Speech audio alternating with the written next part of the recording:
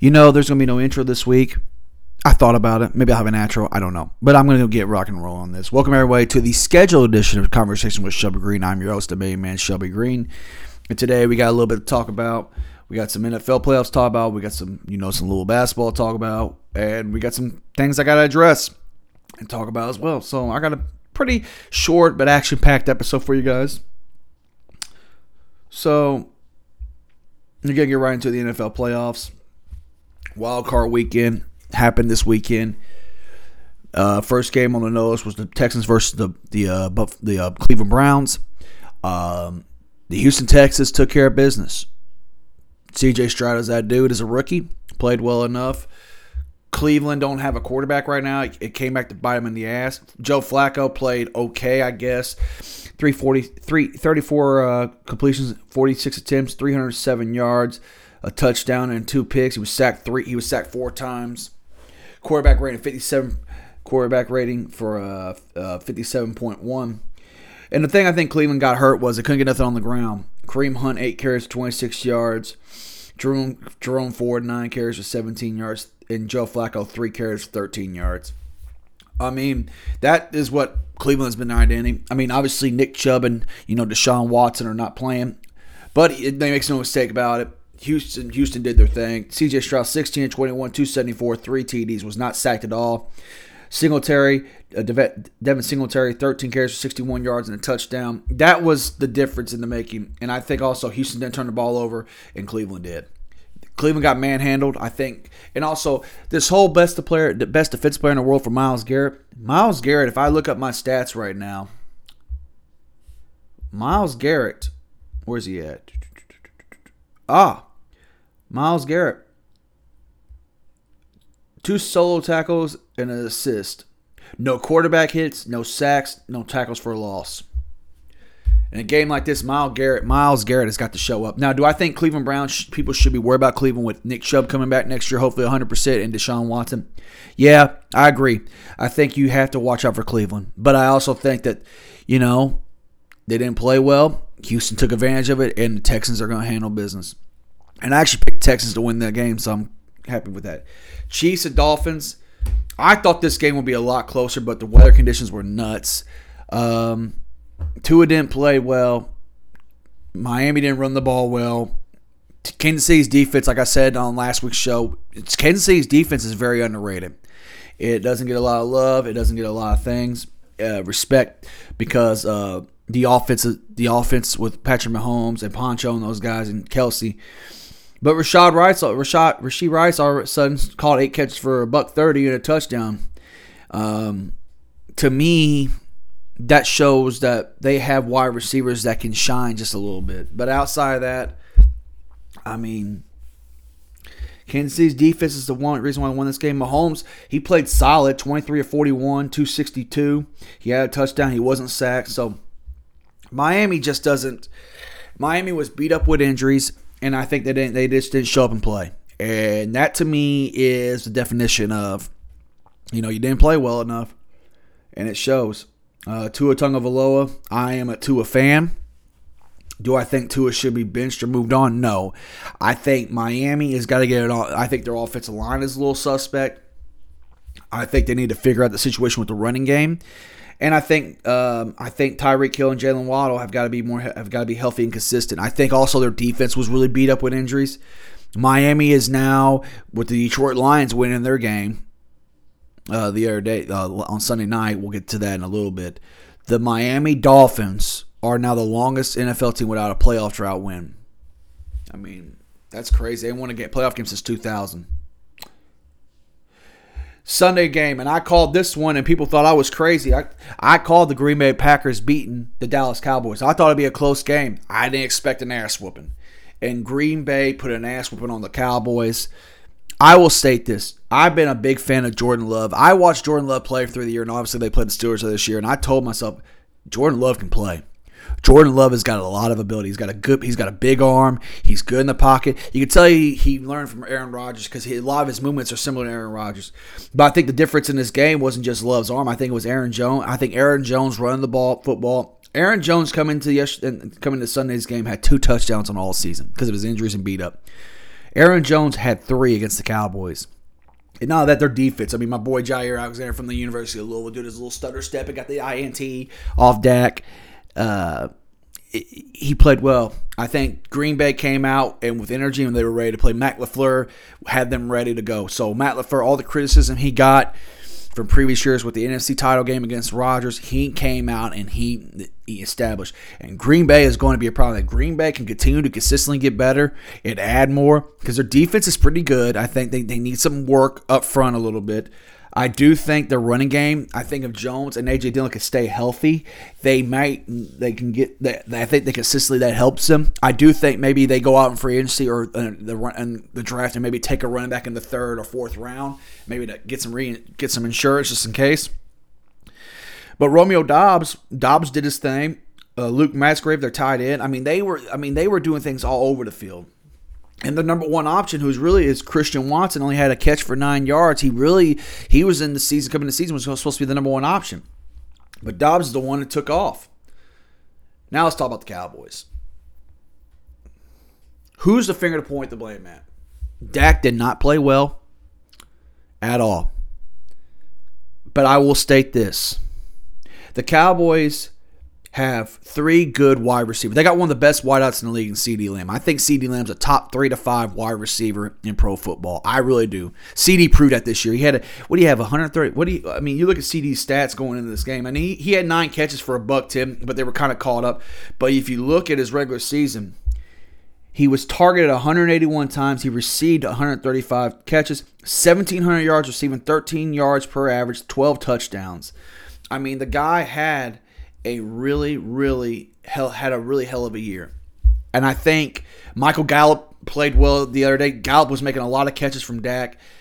But the problems, and Jake Ferguson's a good tight end, and Brandon Cooks did a little bit. And Tony Pollard, he really never got established on the ground because they went to him early and it was working, but they turned the ball over. Dak had a pick on inside of his own 20.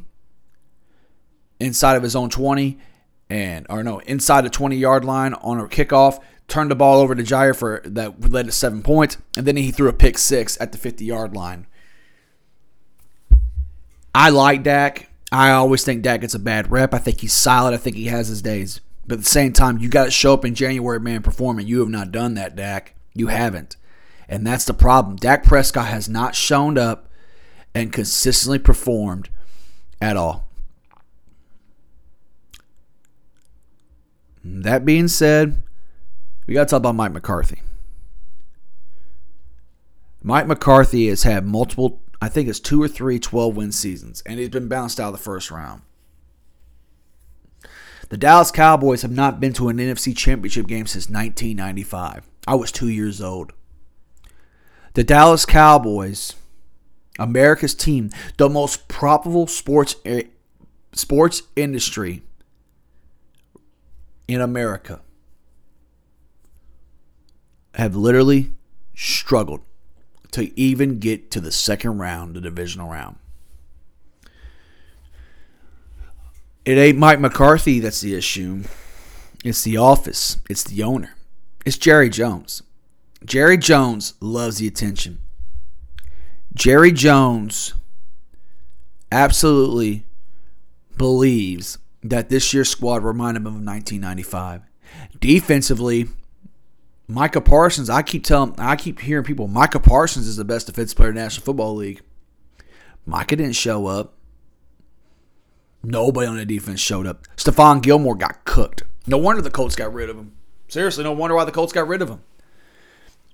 If I'm the Dallas Cowboys, somebody's got to go to Jerry and say, Jerry, you just got to be the owner. You can't be the general manager no more. Somebody has to come in with got some football background. Jerry needs to hire the guy, and they need to bring somebody in because it's not working. This is not going to work as long as Jerry Jones has that much power. He is the owner, but he's also the team general manager. He can't be that guy and director of football operations. You have to have somebody else there. It's been proven time and time again. Dr. Jerry Buss was a brilliant businessman, but he was not a sports guy. Jerry West was the guy. Jerry West built those Laker teams. Red Auerbach. He didn't own the Celtics, But he was the director of basketball operations in the 80s when he built the Celtics teams that won championships. You look at the Chicago Bulls. Jerry Krause. We're going to get into that in a little bit too. I need to put notes on that. Jerry Krause was the general manager. He wasn't the team owner.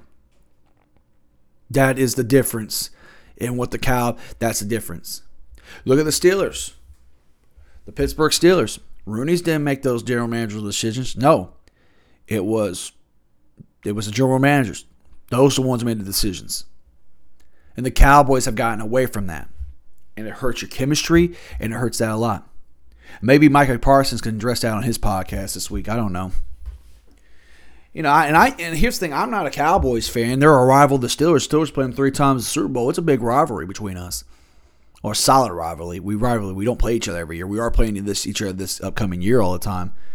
But at the same time, I'm one of them cats where I'm like, the Cowboys are not the Cowboys of old. The Cowboys used to strike. When you saw that blue and silver star on your helmet, Daddy's telling me back in the day, the Cowboys were feared. People feared the Cowboys because they were what they were. You know, Staubach and Drew Pearson, those guys. I mean, they had guys. I mean, the Cowboys were the Cowboys. Then you go back and look in the 90s, look at the athletic, look at the Michael Irvins of the world. Everybody was getting on Michael Irvin for his making fun of him for that video he put out where all their asses got to go. And y'all are laughing about it. And that's the problem right there. Michael Irvin, the original 88, is one of the greatest receivers in the history of the National Football League. Easily one of the best receivers of the 90s. Outside Jerry Rice, who's better than Michael Irvin in the 90s? You won't find too many people argue that. I mean, Randy and T.O., they were late 90s, but from that decade on, who is better than Michael Irvin outside Jerry Rice? Probably no one. And people were getting on Michael Irvin about it. Michael Irvin's exactly right. That is a prideful thing. He goes, I understood when I got drafted to the Cowboys. I understood what was going on. I understood. I mean, Jimmy Johnson at halftime in Fox Sports, on that halftime of that game, fired up. You don't think that bothers him seeing the Cowboys like that? The guy won Super Bowls with the Cowboys. You don't think Jimmy Johnson felt that some type of way about that? Like he felt a way? Jimmy was fired up. Like, you got to get your butts in gear. I'm sure he didn't want to say butts on that. I think he's sure he wanted to say something else. But he's right. There's no pride and joy. What is the pride of saying, well, I'll play for the Dallas Cowboys? Marcus Spears, a former guy who played 9 years in the National Football League, played 8 years with Dallas, played 1 year with Baltimore. And he said on Monday Night Football Countdown the other night that there was a difference from culture-wise when I played from 8 years with the Cowboys to 1 year with the Baltimore Ravens. Ozzie Newsman was the general manager. He saw Ozzie, but he didn't see the team over maybe twice, 2 or 3 times. That is the difference right then and there of culture and building a culture. And that is the effing problem with the Dallas Cowboys. The culture is not good. Jerry Jones has got to say, you know what? I got to step away. And Jerry's 81, 82 years of age. Why would you want this stress on yourself? I mean, Jerry's a good guy. I mean, he's a good owner. He's one of the best owners in the NFL. Everybody knows that. I mean, people have said things about Jerry, about some of the things he said and some of the things he's done and some of the decisions he's made.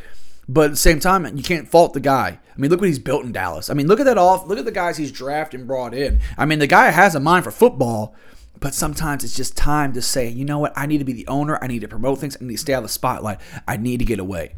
There's no reason. And Dallas is a media market. I mean, my God, I think Dallas is one of the top 3 to 5 media markets in the country, in the United States. I believe they are. But Jerry Jones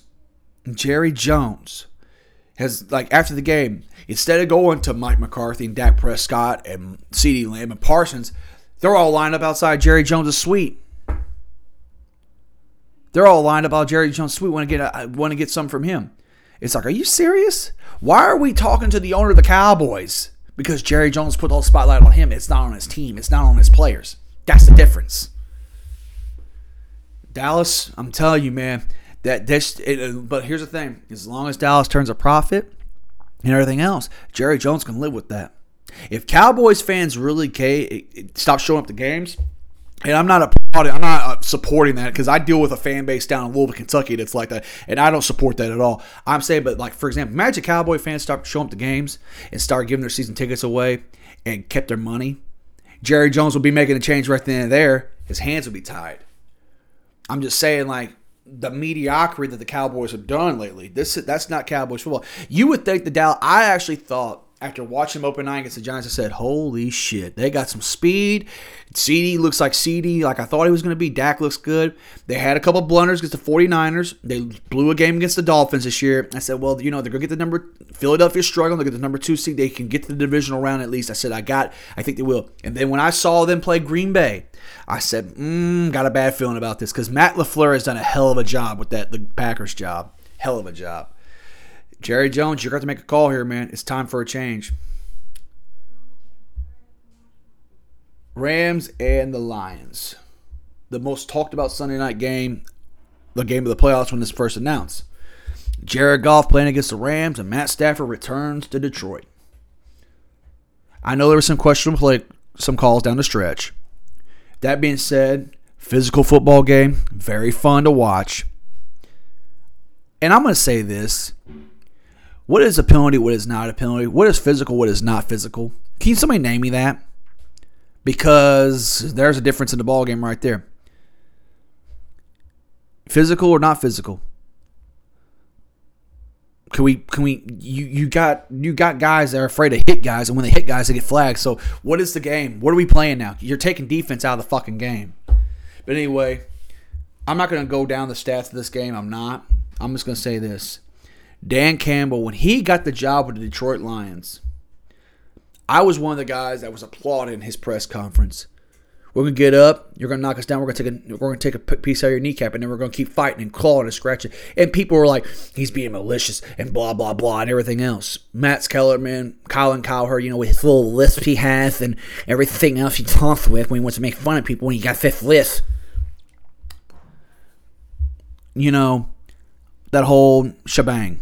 And Dan Campbell has done nothing but one game. After you look at the losing season they had, when they won 3 or 4 games, they had 9 or 10 losses that year that were down, that were single digit losses. They were a win away last year making the playoffs, and look what they did this year. They won a playoff game. They won their division. If I'm the Chicago Bears or the Minnesota Vikings, I'm not worried about Green Bay. I'm worried about Detroit, because Detroit is building a culture right now. And I'll tell you this right now. I've been to Detroit for SummerSlam. I went to SummerSlam last year. Detroit gets a lot of flack, but that little sports area they got right, and then across the river they got right across from, they got the Little Caesars Arena where the Pistons play, and they got the Fox Theater down there, Little Caesars headquarters. But where Tiger Stadium and Ford Field is, it is nice. Ford Field is actually a really nice stadium. And I mean, I think I can't remember when it was built. I know the Steelers played a Super Bowl in there in 05, 06. But at the same time, you look at the treachery of what that is. I like Ford Field. Ford Field is nice. That being said, congratulations to the Detroit Lions on making the playoffs, making the divisional round of playoffs. 2 Monday night games. I'm going to talk about the nightcap game, and then I'm going to finish with the Steelers one. The Eagles have had one of the biggest collapse I've seen in recent memories. And Tampa Bay, Baker Mayfield has got them guys playing well, and the defense was playing well too. I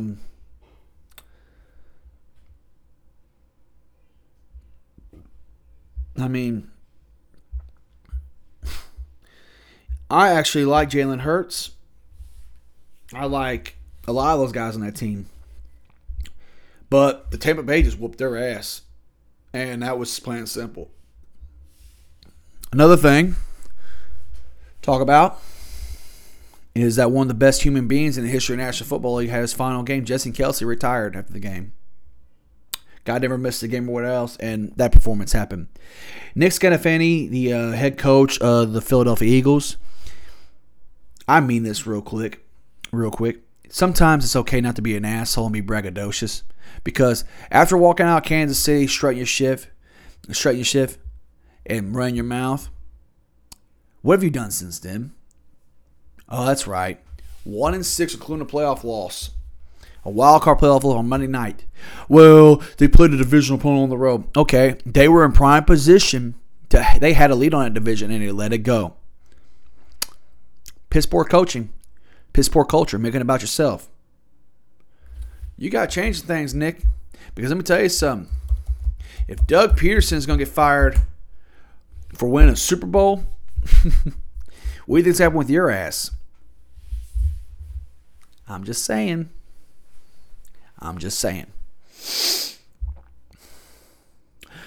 Also, the Tampa Bay Buccaneers, good shit. Nice little run, y'all. Good stuff. Now let's talk about the Steelers and Buffalo Bills. As I hit my microphone. The Steelers, plain simple, literally dropped the ball with this. Steelers have been beat up with injuries all year long. They fought. They got in the hole. They were at one point the third or fourth seed in the AFC. They lost 3 straight, fell to 11th, and then they ended up winning 3 straight and got into the playoffs. I had optimism that I felt like we were ready to play. We would be ready to play. The Steelers came out ready to play, I thought. Defensively, we didn't make a stop, but I will state this. Couldn't get the running game on the ground going from Najee's point. We did do some other things. I thought Freiermuth, Deontay Johnson, and George Pickens all did their thing. They did a good job. But I'm going to say this for the final time, and I mean this. You can't turn the ball over on back-to-back possessions and expect to win a football game and give up 14 points off those turnovers. Mason Rudolph took 1 sack, and he played, I thought, really well. 22 of 39, 229 yards passing. I really felt that Mason did a really good job stepping in the pocket, being mature, and delivering things. I think Mason can play, and I like to see Mason get a shot next year at the starting quarterback for the Pittsburgh Steelers. I think they might let him walk as a Kenny Pickett, but I'd like to see what he does. The Buffalo Bills, Josh Allen is that guy, man. You know, people were saying Josh Allen didn't make a mistake at all. I mean, the Steelers, I knew this time was turning with the Steelers. We were getting closer and closer on one drive. They ended up giving a field goal on, but then what I'm talking about. 3rd and 8, we forced Josh Allen out of the fucking pocket. He rolls to his right. Alex Highsmith's chasing him, and Alex Highsmith's about a second or two off, and he gets a pass off to Stephon Diggs. And plain and simple, that's basically what leads down to a field goal. We end up losing the game. I feel like the Steelers get a stop there. They get a stop there. They get to stop, and it's 24-17. The momentum Steelers having, scoring 10 straight on there, end up scoring, They scored 17 unanswered at that point.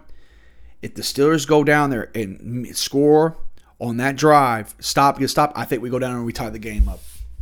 I really do. I believe it because we were moving. The ball was moving. Good. Buffalo got a win, man. Buffalo played well. I don't agree with Josh Allen doing his little fucking bullshit fake slide. Everybody gets on everybody for doing that shit, and the defense froze up. That's why I was saying defense can't do this. Defense can't do this. They can't do that. They can't do this. They can't do that because of shit like that. We protect the quarterback. Myles Jack, I know he had 2 stupid ass penalties at the end of the game, but there's a reason why he's on the practice squad right there. Steelers, think about this.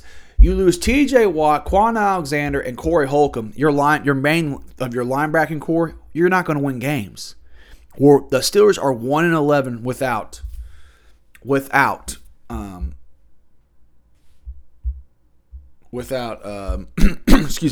T.J. Watt. And I'm going to say this about Mike Tomlin.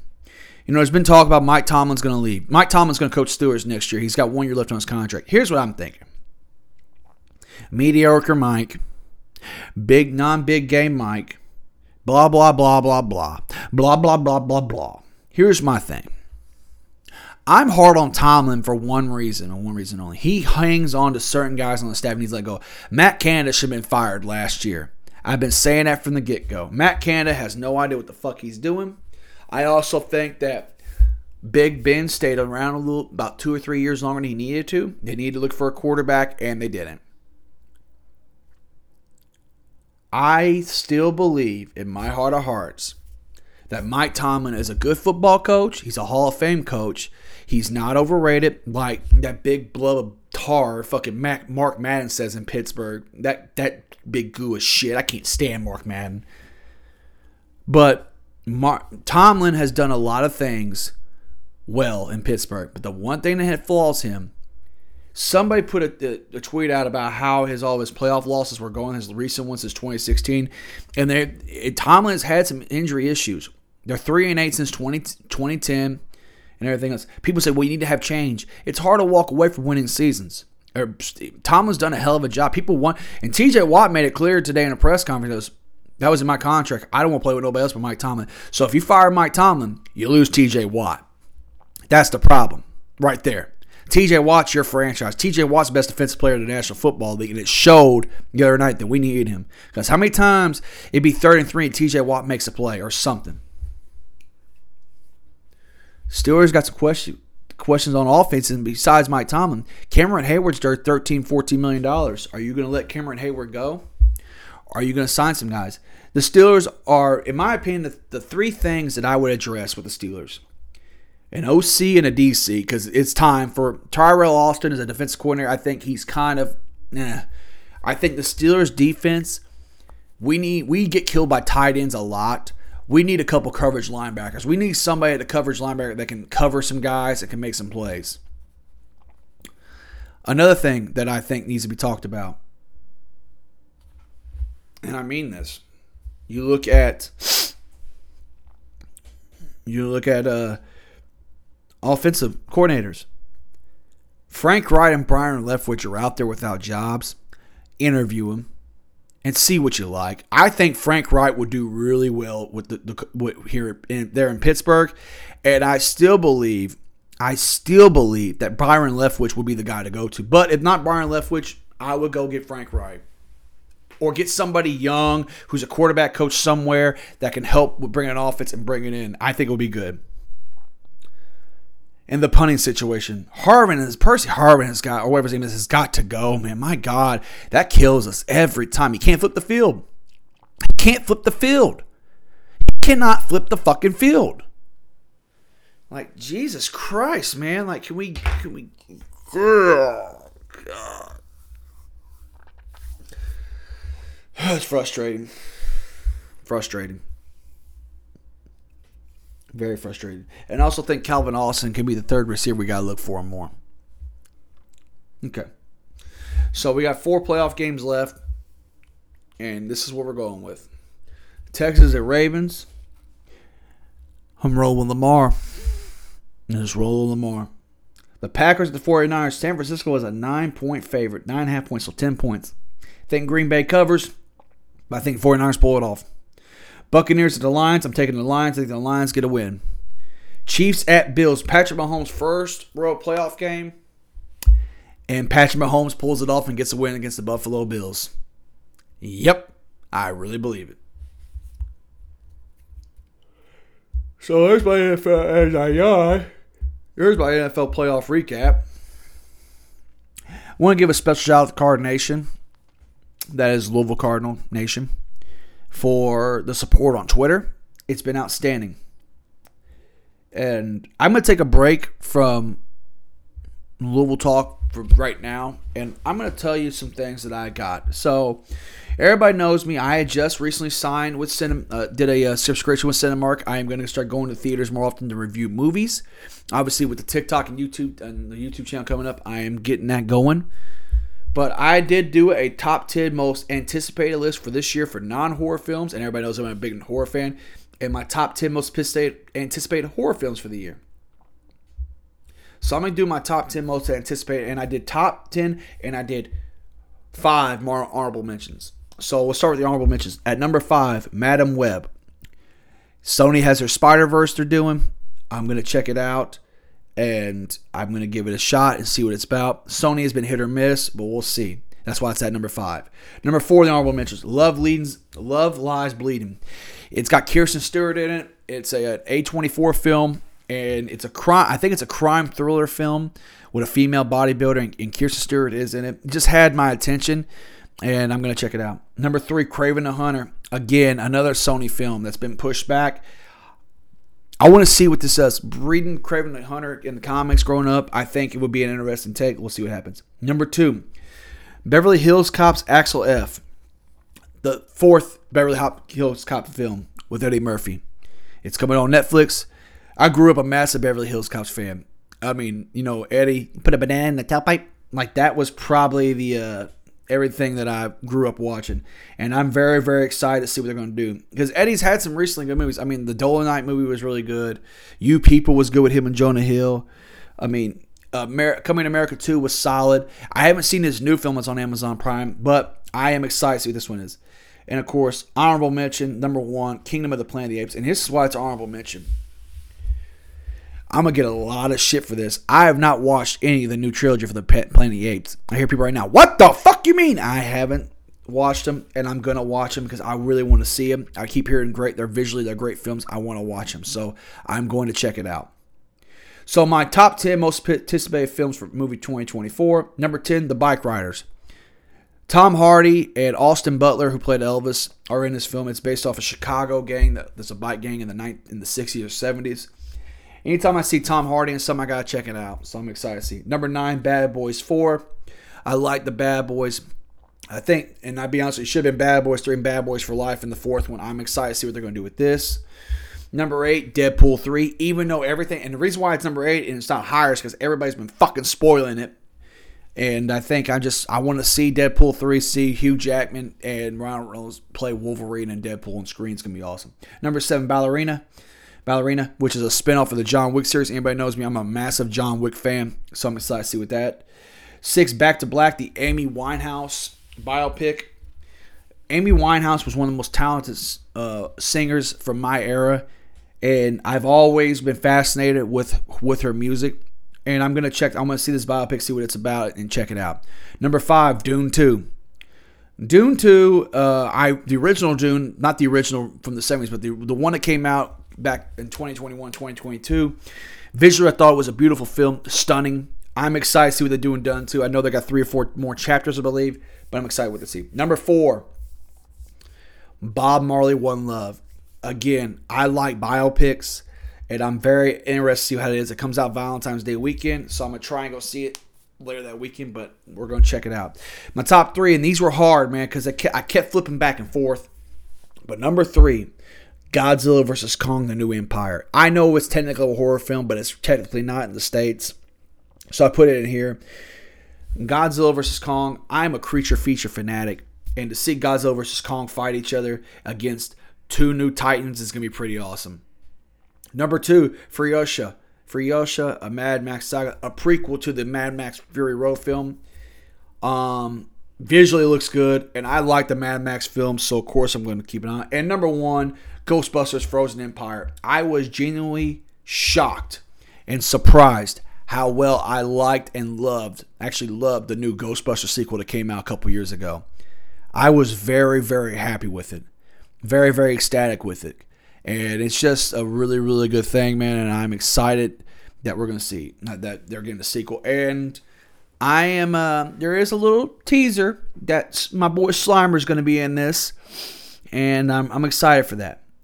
Now for the horror films. Rub my hands together. So, like again, 5 honorable mentions, 5 of my top 10 most anticipated. Number 5 on honorable mentions. And I thought about this, but I said, you know, it's going to be a piss poor film, but I got to see how bad it's going to be. Winnie the Pooh, Blood and Honey 2. Anybody that's seen the Winnie the Pooh, Blood and Honey 2, you would know this. That Blood and Honey, that film is dog shit. It's horrible. Me and my girlfriend sat down and watched it one night, and she just goes, oh my God, like this is fucking horrible. And she wanted to see it too. But we watched it, and it was piss poor, and it was horrible. The second one, we're going to get to see Tigger and the Owl, so we're getting to see more characters now. We're going to see what happens. Number 4, The Toxic Avenger. Now, I have never seen the original Toxic Avenger, and I plan on watching the original Toxic Avenger before going into the new one. I will state this. I know it's a B horror film that's pretty bad. It's got its fan base. But that being said, I'm going to watch it just for the hell of it because I know it's going to have a hell of an audience. Number 3, Horoscope. Not know much about this film, but I know that it's based on a horror novel. It's got a couple. I know they got a couple characters. I can't think of their names right now, but I know when I saw Horoscope, it's going to be something I'm going to check out. Number 2, the first Oa, a prequel to the original Oa movie. I'm not a big fan of prequels to original horror films, especially classic ones like the Oa. But we're going to see. At number 1, Saw XL, Saw 11. After the Saw X was so damn good, it shocked me last year how good it was. Saw X11, I'm excited to see what they're going to do. And hopefully they get on the right track with this. Number 10 on my most anticipated horror films for 2024. Get it out. Number 10, Lisa Frankenstein, a horror comedy. And I'd seen a little bit. I saw the poster. I said, horror comedy. And I checked it out. And I'm here to see what they're going to do with this. Number 9, Blumhouse, film called Imaginary, where your imagination takes over your madness, brother. Blumhouse is hit or miss sometimes with horror films, but I'm going to give it a chance and see what happens. Number 8, Strangers Chapter 1. The original Strangers, big fan. Pray at Night, the sequel, solid. They are doing a 3-chapter film. That's why Chapter 2 and 3 are not on this on my list, because we don't know how Chapter 1 is going to go.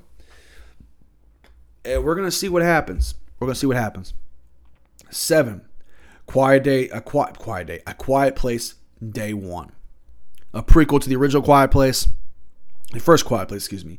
Big fan of the first Quiet Place. Thought part 2 was really good as well. So I think this is going to be really good to see how actually everything unfolded. And they teased it in the second film what had happened, but we're going to see when the prequel happens. Number 6, Alien Romulus. When I speak creature features, you can't get better than Alien. And I'm excited to see what they're going to do with this. I kind of want to see them bring back Ripley and finish that story the right way, because Alien 3 is fucking god awful, and Resurrection's okay. I mean, you can have a good time with it, but it's not that good. But I am excited to see what they're going to do with that. Top 5, baby, and this was hard. Number 5, The Wolfman. Yes, The Wolfman from the 40s. They are remaking that film, and I must admit, I am a sucker for the Universal black and white classic monster movies. I'm excited to see what they're going to do with The Wolfman. But I'm going to state this. Don't fuck this up, please. Because the Wolfman remake we got in 2010 with Anthony Hopkins and Benedict Del Toro and Emily Blunt was really fucking good, I thought. I don't understand why they didn't fucking continue more with it. Number 4, Maxine. The third of the X and Pearl trilogy. Takes place in the 80s. There is that picture of Maxine of Mia Goth as walking the streets, and you got her with Hazley. And I've seen the teaser. We haven't seen a trailer yet or anything, but it does take place in the 80s, and I am excited to see what they're going to do. Now, top 3, this was really fucking hard, man, because these are 3 films that have a lot of history in recent memory. One is a sequel that has been asked for almost 30 years. The other one is a third film of a trilogy recently that I feel like is coming out quicker than the second one, and I got my fingers crossed on it.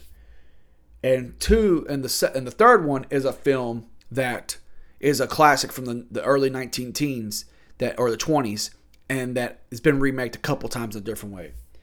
I thought about it, and I'm going to say I'm going to roll with it. Terrifier 3 is my number 3. Art the Clown has recently brought back a little momentum. Grunge-style, cheap horror films, bloody and violent. To see what they're going to do with this. Terrifier 1 I thought was really good. Terrifier 2 blew me away how great it is. But Terrifier 3 taking place on Christmas, it's going to be interesting, man. Mind clowns are kind of creepy anyway, and Art the Clown is very creepy. Number 2 is Nosferatu. And when you got we heard the remake a couple times. I know it had a remake in the 70s, and they had a film that was based on that the vampire was real. So I will state this: the remake, we haven't seen anything of Nosferatu. We have seen a little clips of a scene of Lily Del Rose looking at the distance, and it looks like the thing. Nosferatu, the original one in the 1920s, is still terrifying. There's a lot of things that are scary about that film, and it's very creepy. And I think it will be a really, really good movie, whatever. But my number 1 is a film that I've been asking for 30 years. I got this fucker tattooed on my elbow, Beetlejuice 2. It's a horror film. I don't care what anybody says. Beetlejuice 2 is a fucking horror film. And I'm excited to see what they're going to do. And I can't wait to see what happens. I cannot wait to see what they're going to do. And it's going to be a hell of a sequel. And I think, and just see that walk and it's showtime. And to hear that Jenna Ortega recently said in an article that they had a lot of fun on set, it's going to be a good time. They didn't do a lot of CGI, which makes me very happy. So those are my top 10 most anticipated films for both the horror genre and separate from that. So we're going to rock and roll with that. All right. And let's go back to the playoff notes. So let's talk a little Louisville Cardinal basketball. Jeff Brom doing his thing in the portal. I don't need to talk about that right now because it's not a main subject to talk about. I'll talk about that when I want to talk about that.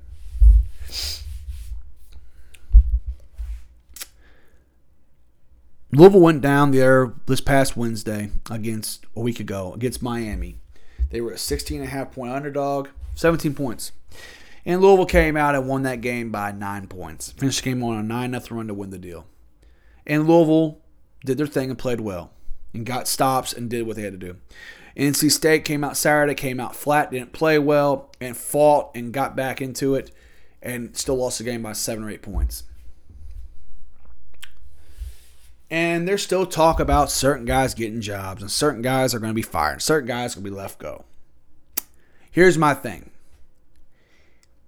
Kenny Payne is going to get a third year whether people like it or not.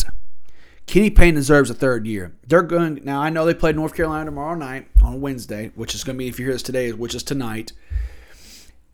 And they are a 23.5-point underdog. Louisville's going to cover that for sure. They will cover that. And I guarantee they will cover that. Now, Louisville's going to come out and play their asses off. They're going to play hard. Now, do I expect them to win at North Carolina? No, it's going to be hard. That being said, Louisville will be Louisville again, and Kenny Payne is starting to turn the corner. He's starting to turn things around. People say, why it takes so long? Sometimes it takes time to develop. I got some heat for what I said. Eric Munson is known as the king of the portal, right? He grabs everybody from the portal. Arkansas is like 8-7, 8-6 right now. They got a winning record. You know why? Remember when Kenny Payne had that interview on John Rothstein's podcast about building a foundation first and then going to the portal? He's going to do that. And what he means by that is, look who he brought in. Curtis Williams, Caleb Glenn, who are contributing well. Sky Clark, who's basically a freshman still, even though he's a sophomore. He didn't play that much. Bringing in Trey White as a sophomore. 4 key guys right there. And Tyler Johnson is a freshman. So 5 key guys he brought in that are young to build in with this culture. You don't think he's going to go to the portal next year and be like, hey, guys, come fit in? Kenny Payne is going to get his guys, whether people like it or not. He's going to get the guys he needs to get to build a program back. And they're slowly taking. You go back and look at the Pittsburgh game. If we don't turn the ball over fucking 18 times and give it 28 points off turnovers, we win the Pittsburgh game. Turnovers killed us. That's what happened. And that's the truth. I'm not talking anymore about it. I'll talk about it next week more on the podcast. But I'm letting you know right here, right now. Kenny Payne is going to get a third year, whether you like it or the fucking media down there likes it. And it is what it is. And I heard what old marble mouth Goodman wrote an article about Kenny Payne's the worst hire of the 2000s. I don't know. Well, we go look at New Mexico State where he had players shooting each other and almost killing each other and they had to shut down a whole damn program. Let's look at that. Jesus Christ. I want to thank everyone, side note, for the TNA wrestling episode that came out this past